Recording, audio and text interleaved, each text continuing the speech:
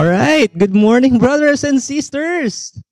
Ayan, okay na po ba tayo? Live na live. Welcome to our March 14 live session po ulit dito sa ating community, the Feast at Home Rizal District. Ayan, napakaganda ng ating topic for today. Kaya po, wag po kayong aalis and mag-invite pa po kayo ng mas marami pa to join us today. Itag niyo po yung mga kakilala ninyo, mga office mates, mga kasambahay, mga kung sino man, mga kapitbahay, no? Lahat po, itag po ninyo dito dahil napakaganda po ng ating magiging discussion today. Sinabi kanina na it will be all about the parable of the mustard seed and the yeast, no?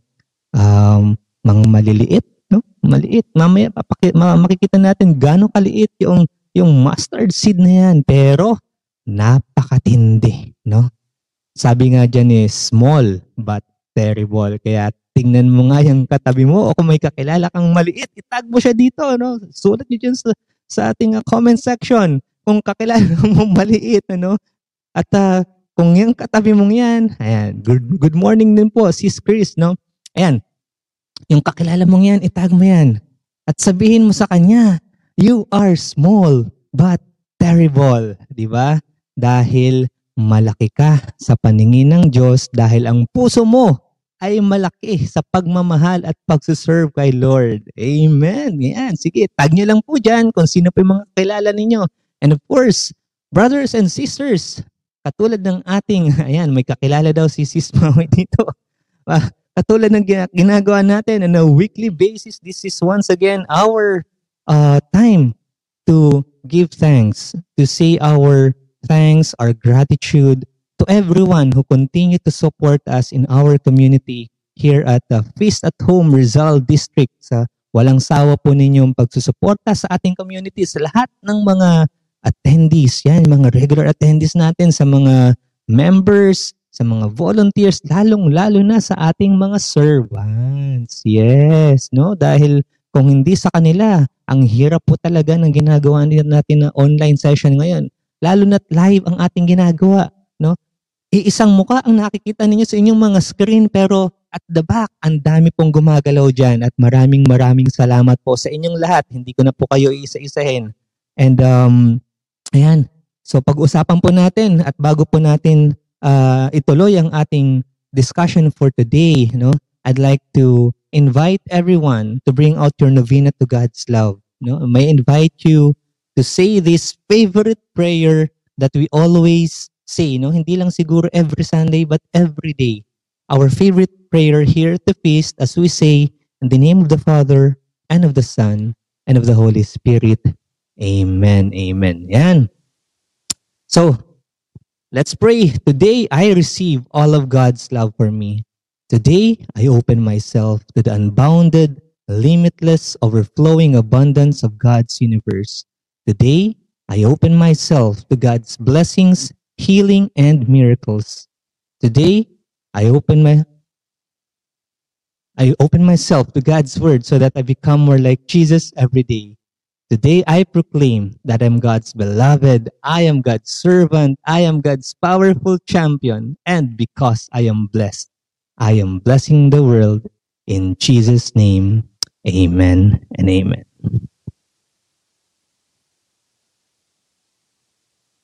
Thy word is a lamp unto my feet and a light unto my path.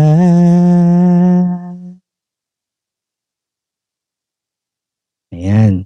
So bago po tayo magsimula ulit, nalimutan po natin kaninang i-welcome din pala yung ating mga first-timers. At friend, kung ikaw po ay first time nung ma-attend sa ating session for today. Ayan, welcome na welcome ka po dito. This is now your second family at hindi po ito isang aksidente na nakasama ka namin ngayong araw nito at ito pong ipinapangako ko sa iyo. Pagkatapos ng session na ito, you will be blessed. Marami ka pong mapupulot at malalaman, lalo nating maintindihan kung ano ang mga nasusulat sa Bible.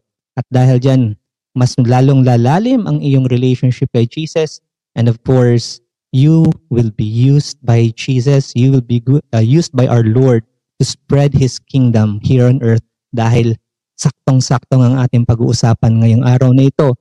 Kung sa tingin mo, hindi ka nararapat dahil hindi ka kilala, makikita mo, magbabago yung perspective mong yan, kapatid. So stay with us. And today, brothers and sisters, ayan, welcome back to our amazing, wonderful series. Ano yung OG Tales, Original Tales. And today, we will continue to dissect. Iisa-isahin natin yan. Lalo na itong mga napag-aaralan natin sa mga parables of Jesus. And today, we will spotlight two of these. Again, today, no? So itong sinasabi natin na mustard seed and yeast. No? And both of them have one message. Ask me, brothers and sisters, kung ano po itong message na ito. Yes, God likes, God loves, and in fact, God celebrates small. God likes small, maliit. Kaya kung tingin mo talaga sa sarili mo, maliit ka, no? Sa lahat ng bagay. Congratulations, brothers and sisters, dahil ikaw ang unang-unang nakikita ng Diyos, no? Pero yung bang mga malalaki, ayaw niya? No, brothers and sisters, God likes big too, no? He is a big God. Kung titingnan natin kanyang mga ginawa, He has a big universe. He has a big, powerful God. No? Lahat ng maginawa niya, marami, malaki. But sometimes the problem is this, brothers and sisters, we tend to overlike yung big. Gusto natin palaging malaking bahay, malaking sasakyan. No? Hindi naman masama yun. Pero minsan we downplay the small things, yung mga maliliit na bagay. Doon tayo nagkakamali. That is our big mistake. And this is God's powerful word for you for today. No? Can I share a story? Okay lang. Again, medyo I'm opening myself out doon sa mga kwentong sinishare ko sa inyo every week. No? Marami pong nakakaalam. Hindi po kami tubong Maynila. Lumaki po ako sa probinsya. Kaya matatawag akong probinsyano. No?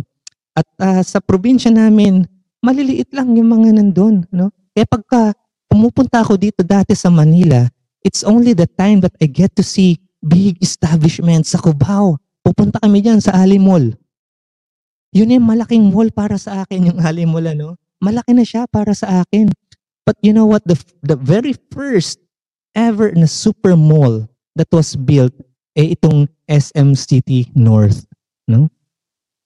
Dati, malaki na siya, pero ngayon, mas lumaki pa dahil in-extend nila yan. Nagkaroon pa ng annex yan, ano? And in fact, I was already in college when I first walked through its doors. Pagpasok kong ganun dyan sa mall na yan, wow!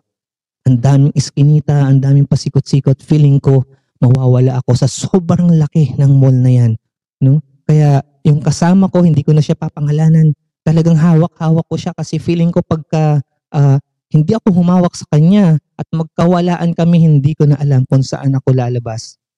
Kasi alam niyo, brothers and sisters, mahina din po ako sa direksyon, kaya kailangan ko palagi ng merong nakikitang mapa, lalo na sa pagdadrive. But anyway, do you know, brothers and sisters, that to this day, SM City North is the biggest mall in the country. Wow, di ba? At yung second, this is a trivia, no? Second is Mega Mall, no? At yung third largest naman is yung Mall of Asia. Imagine mo na nga lang yung Mall of Asia. Sobra-sobra na buong araw mong lalakarin yun. Paano pa kaya itong isang ito? SM City North has 1,000,000 square miles. Ganun po siya kalaki. That means, ito pala ay halos kasing laki na ng Vatican City. Imagine niyo yan. Ang laki-laki niya. And I also did some research, you know. SM City North has 1,100 plus stores, 5,000 parking slots, and during the pre-pandemic times, 500,000 people walk through its doors every single day.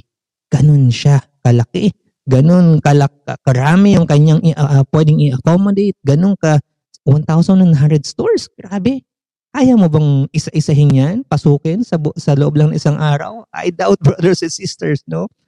At and if you ask me, bro, where did this massive complex building came from? Saan nang galing ito? Ano? Napakalaki. Iisa lang ang sagot dyan, brothers and sisters. Very controversial. Talagang mabibigla ka. Everything started with one idea. Yes. Everything started with one idea. All of a sudden, parang ganun. Lahat yan, nabubuo yan sa isipan ng taong nag-architect niyan, nag-engineer niyan, ng tao na nag-ambisyon na magkaroon ng ganyan. And one day, itong taong ito, by the name of Henry C., no?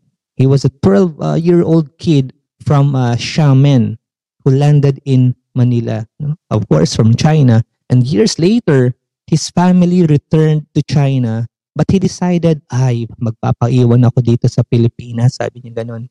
Kaya noong 1958, he had this idea to start a shoe store called, alam natin to, Shoe Mart. Shoe Mart ang tunay na pangalan niyan, hindi lang yan basta SM. Shoe Mart yan. Ayan, sa Quiapo, Manila. Sino po ang nakakaalam po ng Shoe Mart na yan? Taas po ang kamay. Yan. Mga emoji po natin dyan. Welcome po kayo dito. Buti po nakikita niyo pa po ako. Malamang medyo na tayo dyan. Nasa golden age na But fast forward today, SM has 75 malls in the country.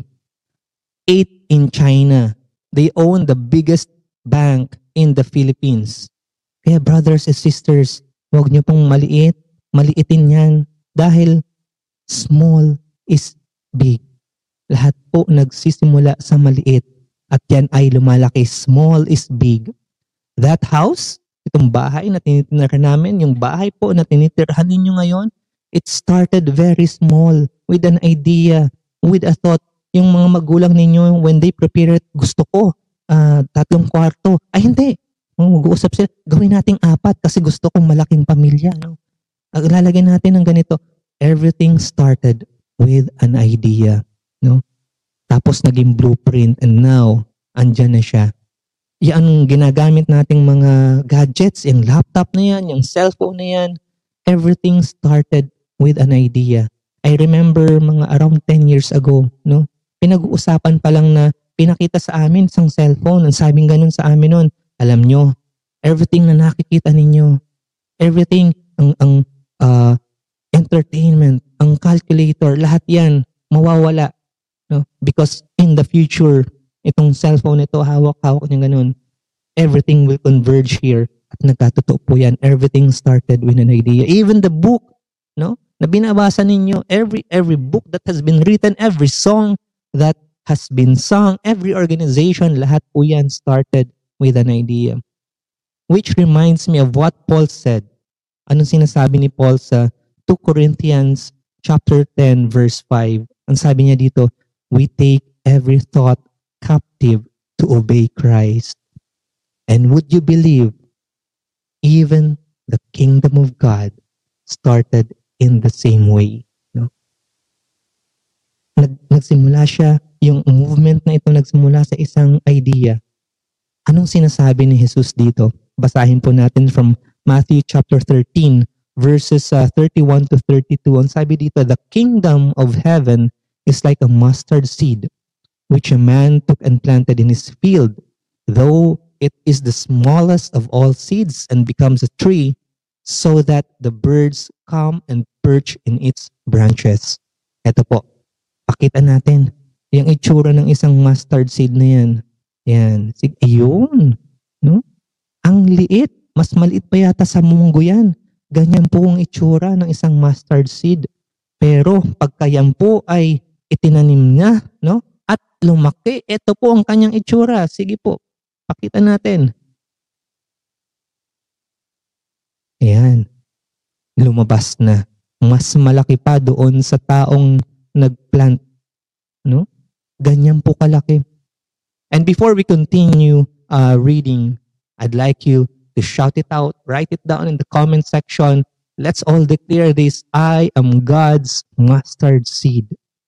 Ikaw kapatid, ang mustard seed na yan ng ating Diyos. And Jesus adds a bonus parable that has the same message. Basahin po ulit natin.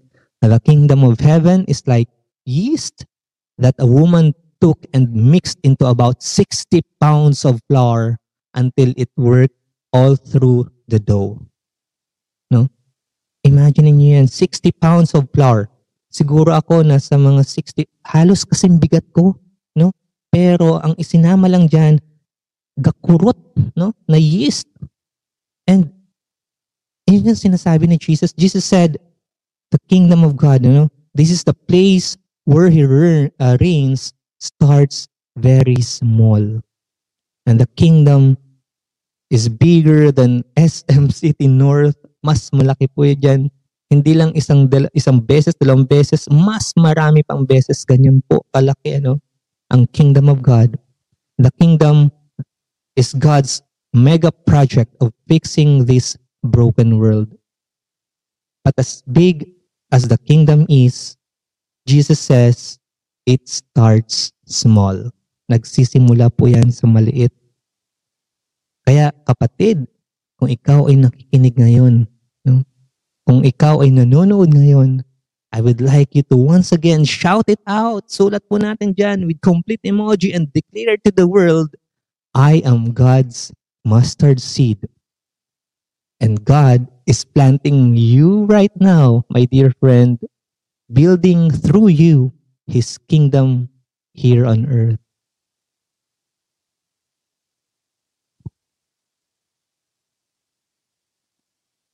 Thy word is a lamp unto my feet and a light unto my path. Yes. So brothers and sisters, once again, I'd like to invite you to read this parable in context. Siguro pangatlong linggo na natin pinag-uusapan yung context na to. Yan. Yes, Sis Chris, you are God's mustard seed. Kung titingnan natin, ang mga panahon na yon, yung mga Jews, they were being oppressed by the Roman Empire. Lahat po sila inahabol, kung saan sila nagtatago, talagang hanapin sila, and they were being punished, being oppressed by being just followers of Jesus. Kaya ang sabi nila, Lord, nananalangin po kami sa inyo. Establish niyo po yung kingdom ninyo dito para po kayo na po ang maghari. Pero iba kasi yung kanilang idea of the kingdom of God. It's different. They see the kingdom of God being a military, yung gusto nilang hanapin, is a military messiah to lead God's army and act as a divine hammer of justice to crush the Roman oppressors. Ganun yung idea natin, Dahil pinapakitaan sila ng oppression, ng violence, ang tingin nila para magapi, matalo nila itong mga Romano na gumagawa sa kanilang ganito. Dapat there's a bigger force with more violence, with bigger weapons para matalo itong mga nasa Roman Empire na ito, But brothers and sisters, ang sabi nga natin, hindi natin pwedeng pangunahan ang ating Diyos because God has a different Messiah in mind. Anong ginawa niya? He didn't send a hammer. He sent a healer. He didn't send a warrior. Brothers and sisters, what He sent is a Savior. Instead of fighting, hindi itong ngipin sa ngipin ang ginawa ng ating Diyos. He sent instead of fighting, He went about healing what? The sick, feeding the hungry, touching the lepers, and befriending sinners. Ayan po, totally opposite or totally different from the ideas of the Christians during that time, or the Jews during that time rather. And people want something big. They were expecting something big. They wanted a war. Let's all go to war. Dapat talagang very decisive yung kailangan gawin natin para matalo sila, They wanted a war. They wanted Jesus to be like Captain America, who will lead the Avengers to crush Emperor Thanos in Rome. Ganun ang kanilang idea. At the very least, they wanted a coup d'etat where they will kill the puppet kings of Israel. Pero kung titingnan natin kung ano yung nangyari ng mga panahon na yon, tingnan natin sa nangyari sa panahon natin ngayon. No? Let's try to apply these today. Kung yung mga ganong klaseng ideas, imagine everything that's wrong with the world. We have poverty all around us. We have injustice all around us. We have pollution all around us. We have, the pandemic all around us. You have your ex. Andyan. And then, on the other hand, you have your other ex. Everything that is wrong in the world. So, what again is God's grand plan to right the wrongs of the world? I-overhaul ba niya yung twisted humanity and build His kingdom on planet Earth? Paano niya gagawin yun? Brothers and sisters, ito po, masyasyak kayo. Dahil ito ang gustong gawin ng Diyos. God wants to use small, nameless people to build the kingdom. Sino itong mga nameless na to? I would like to declare it once again, brothers and sisters, isigaw po ninyo ulit yan. Sabihin po ninyo sa buong mundo, I am God's mustard seed. And 2,000 years ago, God did that. Sinimulan po yan ng ating Diyos. Exciting? I'd like to invite on screen ang ating macho guapito na Peace District Builder, si Brother Woody Quiros. Dahil si Brother Woody, he will describe to you, to all of us, ano ba ang ibig sabihin nitong being small and being God's mustard seed who will build God's world or God's kingdom in this world. So Brother Woody, hello, good morning po. Nasaan si Brother? Ayun. Thank you, Good morning po, Brother Woody. Another weekend, another feast at home, no? Opo. Anyway, may kasabihan kasi, diba, yung, I don't know if this is a logo from the bank, no? Sabi, big things start from small beginnings, diba? Yes. So, ito yung inano natin ng Panginoon ngayon, no? That He's calling us to be His mustard seed. Ngayon, isang tanong ko, surprise question ito sa'yo, bro. Ano yung, can you cite any mustard seed experience in your life?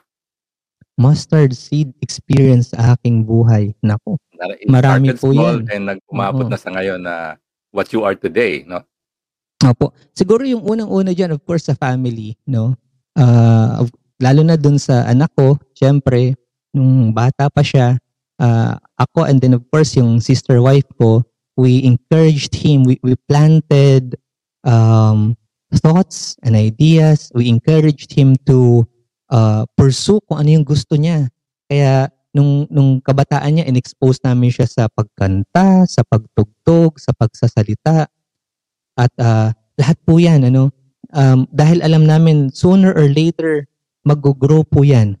And kaya ngayon nung natuto na siya on his own, natuto ng maggitara, siya lang pong nagturo sa sarili niya ng maggitara.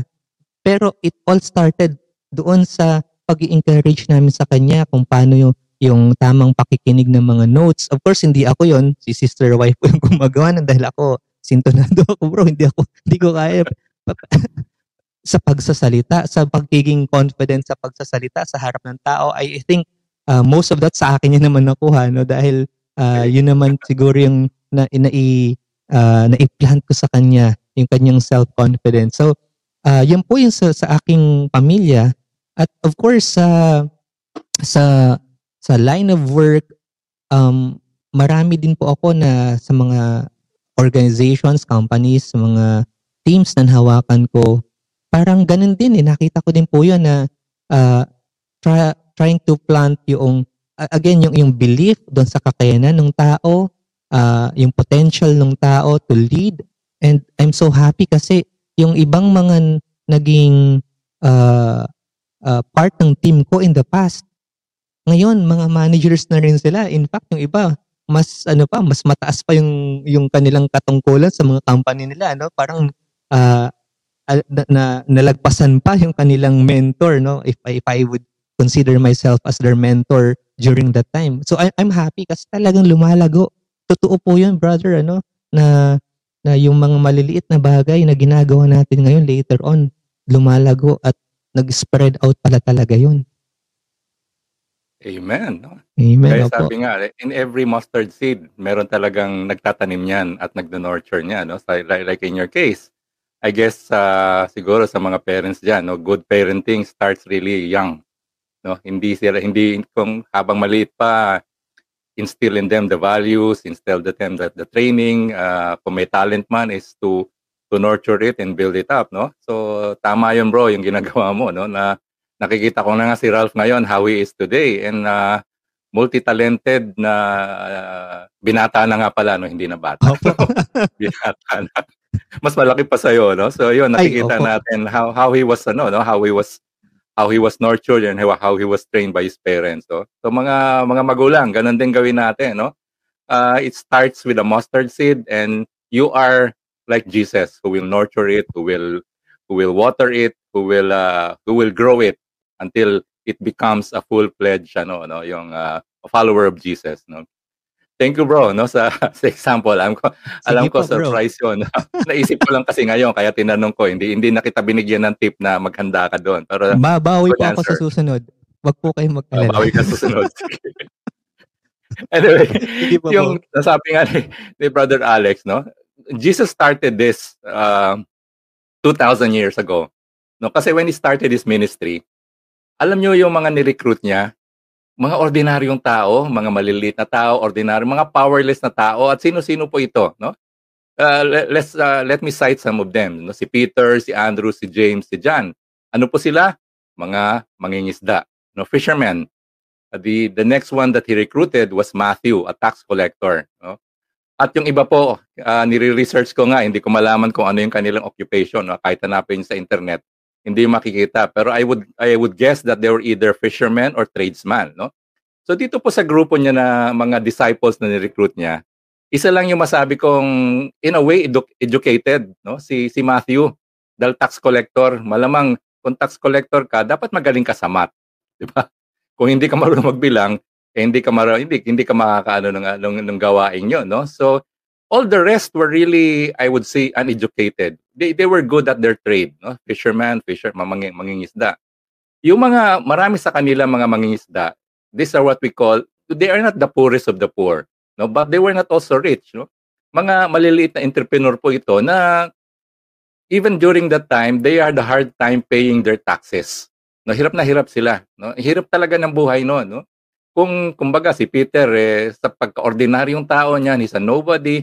Kung ngayon pa yan, kung nag-ano siya sa Facebook, sino kaya yung magiging follower niya, no? Malamang mga kamag-anak din niya.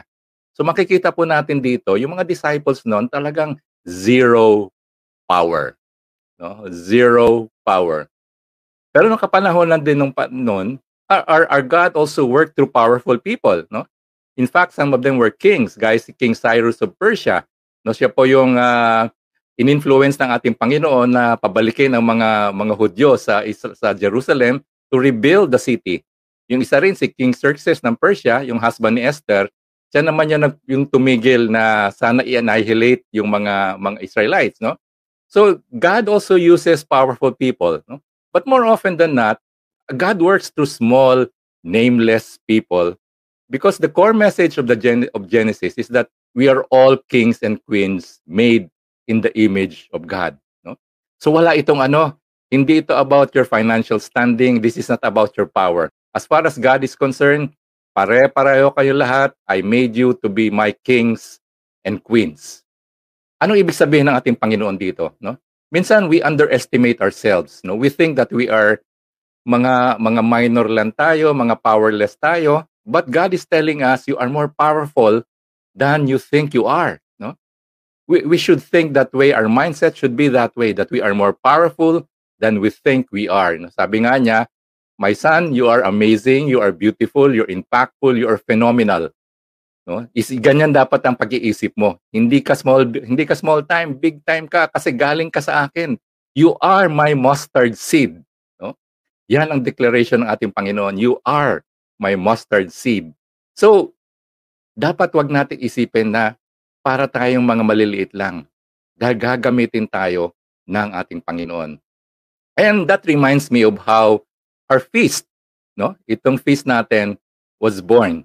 No? Paano ba naging ganito yung feast natin, no? You know, in year 1980, yung mother ni Bo nagkaroon ng maliit na idea. Mukhang binulungan siya ng ating Panginoon at sinabi sa kanya, "Uy, mag-form ka ng prayer group diyan sa inyong garahe." No? Yan ang sinabi sa kanya, no? You form a small prayer group in your garage, no? And Bo's mom answered that call, no? So, the next few months, ang nangyari dito, may mga sumama sa kanila, may pumunta sa bahay nila, yung mga kamag-anak, mga kapitbahay at mga office mates nila, no? They gather every Tuesday night doon sa garahe nila Bo, no? And for Bo, it was the same scene every Tuesday. Andun yung kanyang dad na nagse-set up ng mga chairs, yung kanyang sister naghahanda ng mga lyrics ng mga worship song ang ginagamit. Alam mo na noon, 'di ba? Yung mga Manila paper, no?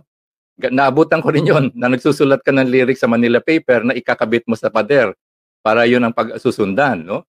At saka andun din yung mga yung mga auntie niya na nagluluto ng sutanghon saka almondigas para sa mga uma-attend na galing pa ng opisina, no? Pero meron din naman silang turon saka orange pagkatapos naman ng prayer meeting, no?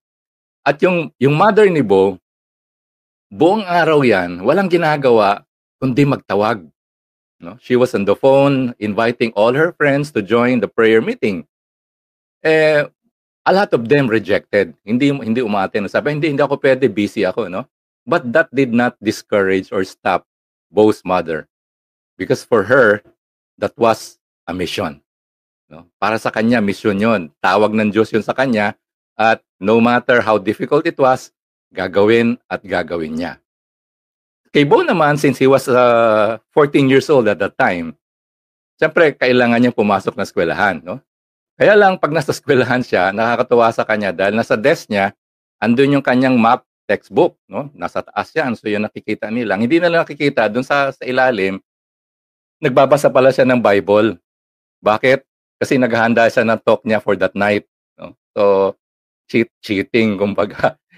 Andyan lang po. So, akala ng teacher, nagbabasa siya ng mate, yung pala Bible yung binabasa niya, no? Pero you know what? Never in Bo's mother's wildest hallucination did she ever think that mustard seed idea, that tiny idea would spark a global movement with hundreds of feasts in 26 countries. 26 countries.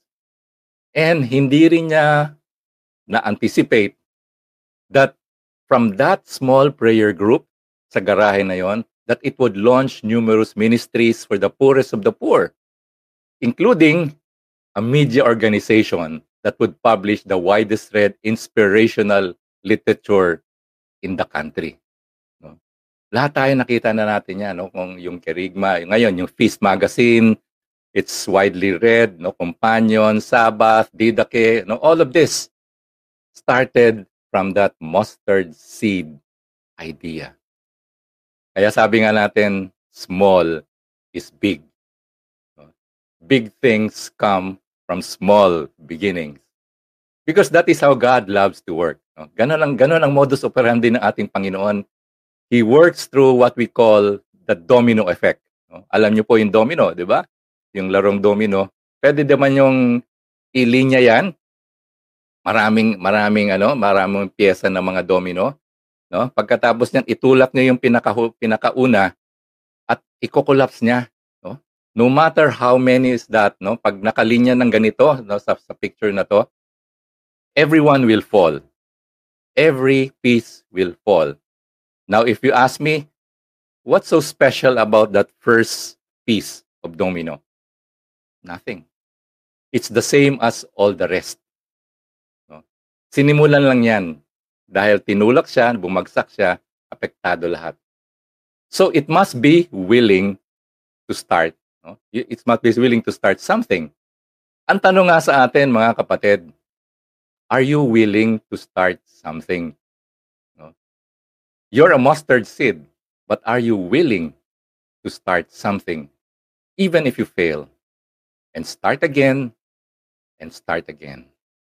Are you willing to start something? Pakilagay po sa comment section natin, yes or no. No? Ikaw ba ay susunod sa ating Panginoon at gagawa ka rin ng in your own small way, no, of helping spread God's word? Will you start something? Yes or no?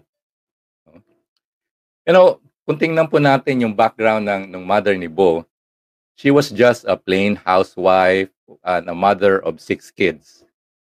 High school graduate lang po yun. No? Hindi naman siya preacher, hindi naman siya leader. No? Walang ganong personality yung mother ni Bo. No? Tahimik nga yan eh. Kaya pag pinasalita mo yan, no, sa harap, sisimangot na yan at sabi nga ni Bo, tatakbo na yan pupunta ng CR dahil siguro sa kaba majijingle na siya, no? Kaya ganon ganon yung personality ng mother ni Bo, no? She was not really cut out to be a leader. She was not cut out to be a preacher, no? But bakit siya ginamit ng ating Panginoon? Because she said yes. She said, "Yes, Lord. I will do it." Tinawag siya ng Panginoon, sabi lang sa kanya, "Uy, mag-form ka ng maliit na prayer group diyan lang sa sa garahe." Yes, Lord. I will do that. Not knowing that that small yes, Lord na yan will become what it is right now. Our feast right now. Brothers and sisters, one small nameless person is enough to cause a revolution. One small nameless person is enough to cause a revolution. And here's the truth. For Jesus, he believes that one ordinary person discipling another ordinary person will change the world. Grabe, no? Napakasimple lang. No? One ordinary person discipling another ordinary person will change the world, no? Kaya tama yung napakinggan ko yung sinasabi nga na Josh na, I had this huddle last night sa mga youth natin. And na-mention nga ni ni Pia, ni Josh na what they're doing right now is a one-on-one thing, no? Itong love someone today, the journey, instead na grupo, one-on-one, no? Kinakausap nila yung kasi problema ngayon sa online natin, pag nagtawag ka, 2, 3, 3 kayo, 4, malamang malabo yun, no? Yung iba hindi attend, no? Minsan ma-discourage ka. Kaya ginagawa nila ngayon, one-on-one, no? And nakakatuwa nga dahil nakwento nga nila, what they're doing right now is yung pini-PDF nila yung yung love someone today, pinipicturean yung bawat page, no? Ipa-flash nila yan dyan at yun ang pinag-uusapan nila.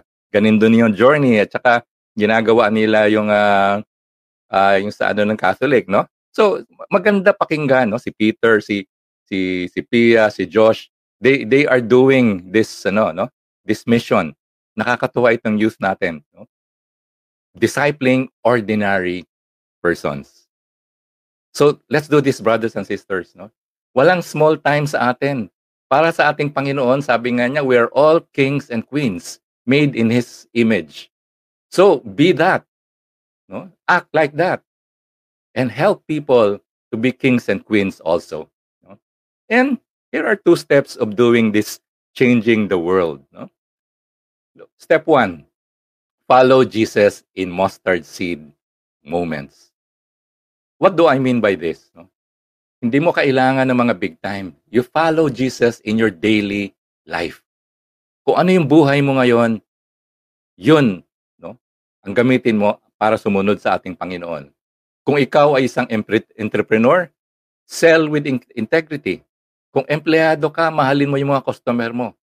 Kung tatay, nanay ka, you sacrifice for your kids. Kung ikaw naman ay husband and wife, be selfless. If sa mga bata naman, mga children, serve others. No? Be yourself. You are seeing God in the ordinary. Dahil for God is in your mustard seed moments. No? God shows up in small, hidden, and mysterious ways. Doon lang siya. Is in the ordinary. Your day-to-day activities. Our Lord is there, guiding us through our lives. Problema sa atin kasi, hinahanap natin ang ating Panginoon sa mga malalaking events, big, dramatic events. No? We look for Him there. No? We think that our God, pang superstar yan. No? Magpapakita lang yan dun sa stage. O kaya, he wants to be bongga yung dating niya. No? Yun yung ina-expect natin na gagawin ng ating Panginoon. Pero hindi nga yun eh. No? That's not true, brothers and sisters. Our God is in your monotonous daily pandemic life at home. God is in your cooking, your cleaning, your washing. No? Yung mga gawain mo araw-araw, andun ang ating Panginoon. Andun ang ating Panginoon during our Zoom meetings. No? Malamang kasama din siya doon na nakasuot ng ganitong formal na t-shirt, pero naka-shorts doon sa baba. No? Ganon din ang ating Panginoon. Our God is also in our online shopping. No? What you do every day, our Lord is there. No? Kasama natin siya. Kasama natin ang ating Panginoon. So ano dapat natin gawin? Follow Him there. Love Him there. And shine His light in there. The ordinary things that you do in your life. Doon ang ating Panginoon at doon natin siya silbihin. No? We serve Him during those small things. Number 2, share Jesus in your mustard seed friendship. No? Share Jesus in your mustard seed friendships. You know, ang feast natin, I would consider as is quite successful already. No? Napalaki natin itong feast na to. No? Napupuno natin yung mga movie houses, mga town halls, mga convention centers. Napupuno natin ang PICC, ang sa Feast Alabang, no, sa Bellevue, no? Punong-puno 'yan, no? Lahat ng most of our feast puno, no? A feast with 100 people was considered small. Dito po sa atin, no, sa yung mga Feast Marikina, Feast San Mateo, Feast Antipolo, no, Feast Taytay, Feast Cardona, we are able to cater to more than 100 people, no? Kaya lumalaki yung feast. Problema, dumating itong pandemic.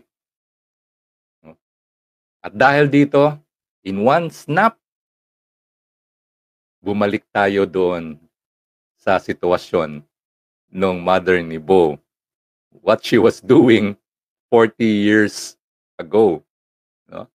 Ngayon, we go online. When I look at how we are, yung mga views natin, viewers, parang ang nasa garahe lang tayo nung mother ni Bo.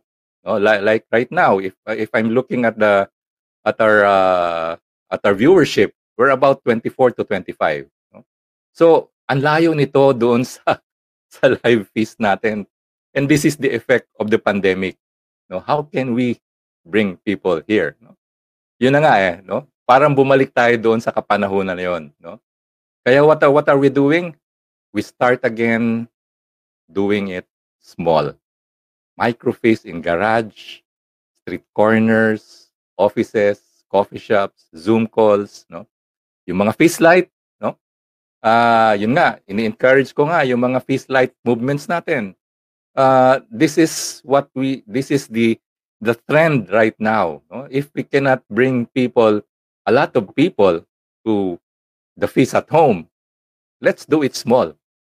Doon natin madadala yung ating mga kasama. And it's more personal. Diba? It's more personal. When you have about 4, 5, then you can talk about God's message. Mas personal yon. Mas feel ng mga kasama natin. So parang ngayon nangyayari, we are back to where we started. To that garage in Chicago, 60 Chicago Street. Kaya ang tanong sa bawat isa sa atin, can we be like Bo's mom? Who answered yes. who answered, "Yes, Lord." Maliit man to, "Yes, Lord." No? God's kingdom, His plans to overhaul humanity, it starts with you, with me, with all of us.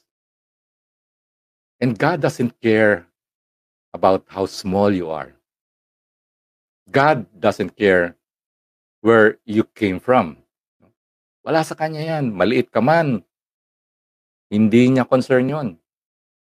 Dahil alam niya, lalaki ka din. Because you are God's mustard seed. Kaya ang tanong sa atin, will you accept to be God's mustard seed? Will you be His mustard seed? Amen. Let us pray, brothers and sisters, in the name of the Father, the Son, the Holy Spirit. Amen. Dear Jesus, we know that you are present in the little things of life. We sense that the seeds of faith which you continue to plant within us will grow, even without our awareness, and sometimes despite of us. When we are discouraged today, remind us again of this parable of the mustard seed, this image of growth from something small to something big, that we might take the longer view, that we might see the bigger picture, na makita namin, Panginoon, kung ano yung mission mo para sa amin. Mula sa maliit na to, that you want us to expand your kingdom here on earth.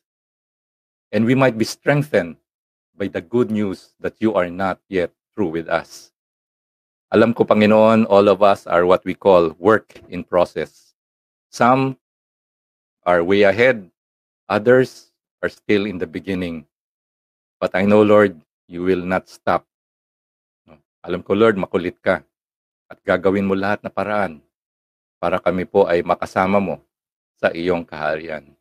And you are working on us, making us grow like that mustard seed. Lord, today we also pray for your protection, for your provision, for your guidance, O Lord, during this pandemic. Bless us, our families, our friends.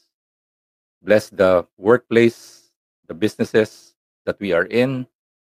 Lord, we know it's very difficult right now. Things are still uncertain. Hindi pa namin alam kung ano mangyayari, Panginoon. Napapag-usapan na po ang vaccine, pero hindi pa rin namin alam, Panginoon, kung kailan ito darating, no? At kung kailan kami makakasama doon sa ma-vaccinate, Panginoon. But Lord, all we pray is that you are with us to protect us, Lord, no? During these difficult times, and provide for us, Lord, our needs, no? Both financial, spiritual, and mental, O Lord, that you will be there always in control of everything, O Lord. And in the end, O Lord, we know that you will get us through this, that we will triumph over these difficulties, over this pandemic, O Lord. All of this, Lord, we ask and pray in God's mighty name. Amen and amen. In the name of the Father, the Son, the Holy Spirit. Amen. Were you blessed, brothers and sisters? No, ang ganda nitong kwento, napakasimple pero direct to the point. It's telling us that all of us start small, no? Sabi nga, small is beautiful and is very effective, no? And these two parables show us that, no? Even a tiny mustard seed, no? Pinakamaliit na yan, pwedeng lumaki yan, magiging malaking puno that provide shelters to birds. At yung maliit, no, yung sabi nga, a pinch of yeast will enable a huge volume of dough to rise and become an edible bread, no? Ganun din ang ating Panginoon, no? God operates powerfully in simple ways and in ordinary situations. No? God's caring presence and traces of God's kingdom, andito na yan, no? Nakapaligid na sa atin yan. It's all a matter of seeing it.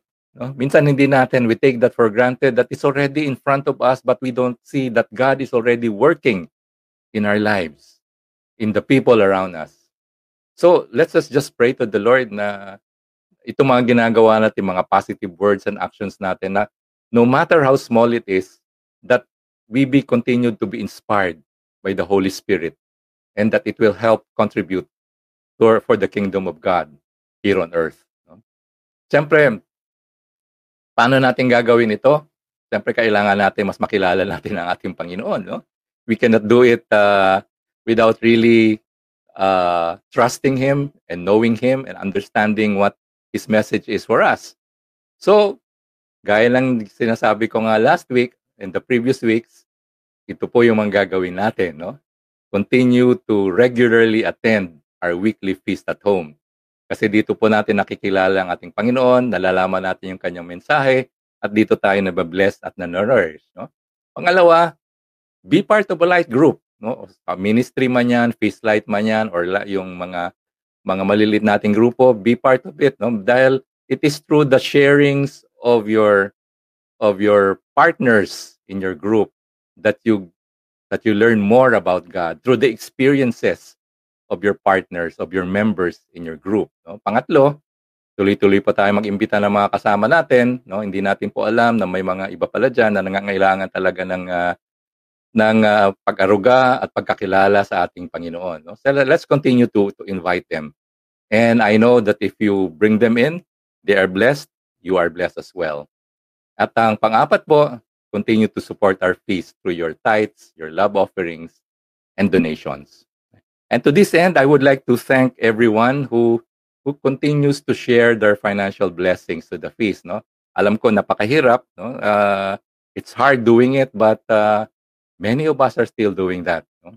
Alam ko po sa sitwasyon na to, kumbaga, nagba-budget cut tayo. Ang una pong nakakat sa budget natin, yung pagbibigay po natin ng ating tithes or na love offerings. Pero kung tayo po ay naniniwala na tayo ay nakakatanggap ng malaking blessing sa ating Panginoon, kung tayo po ay nagta-tithes, bakit nyo itigil yung gawain na yon? Mas lalo na ngayon kung saan kailangan natin yung blessing ng ating Panginoon. So, yun lang encouragement ko sa ating mga kapatid. Let's continue giving our tithes or love offerings, no matter how small that is. No? Gaya sabi ng ating Panginoon, sa Malakay 3:10, test Him. No? Test Him. Try natin. Magbigay lang tayo. And witness how He will open the floodgates of heaven and pour blessings na sabi nga natin, siksik, liglig, at umaapaw. So test God on this, brothers and sisters. But next week, we will start a new series. No? It's ano pa rin ito po, Gospel of Matthew pa rin. No? Pero ibang series na po to kasi binibreak natin yung ating mga Gospels. No? So we will start that next week, and this will be another exciting series for all of us. And paki-block off na rin po yung dates na April 1 to 4 from 9 a.m. to 11 a.m. sa nung April 1 to 3 at 9 a.m. to 12 noon on Easter Sunday. No? Because we will be having a Holy Week retreat and Grand Easter Feast. No? Ang title po is Not Afraid. So let's block this off. This is a feast-wide, no? Hindi lang po dito sa ating sa Feast Rizal, but all over. Lahat po na feast will be attending this. It's free, no? Wala pong bayad ito. So nakakatuwa dahil dati yung mga grand feast po natin kailangan kang mag-register at magbayad kung ginagawa po 'yon sa sa MOA pa ata no. So ngayon everyone can attend, no? And if you want, you can register, sign up, and get a free copy of the Way of the Cross ebook by Brother Bo Sanchez. No? So, paki-block off lang po, no? April 1 to 4. It's our Holy Week retreat recollection. Okay, so thank you, brothers and sisters, for joining us here in our feast. And may you have a blessed and productive week ahead of you. God bless us all.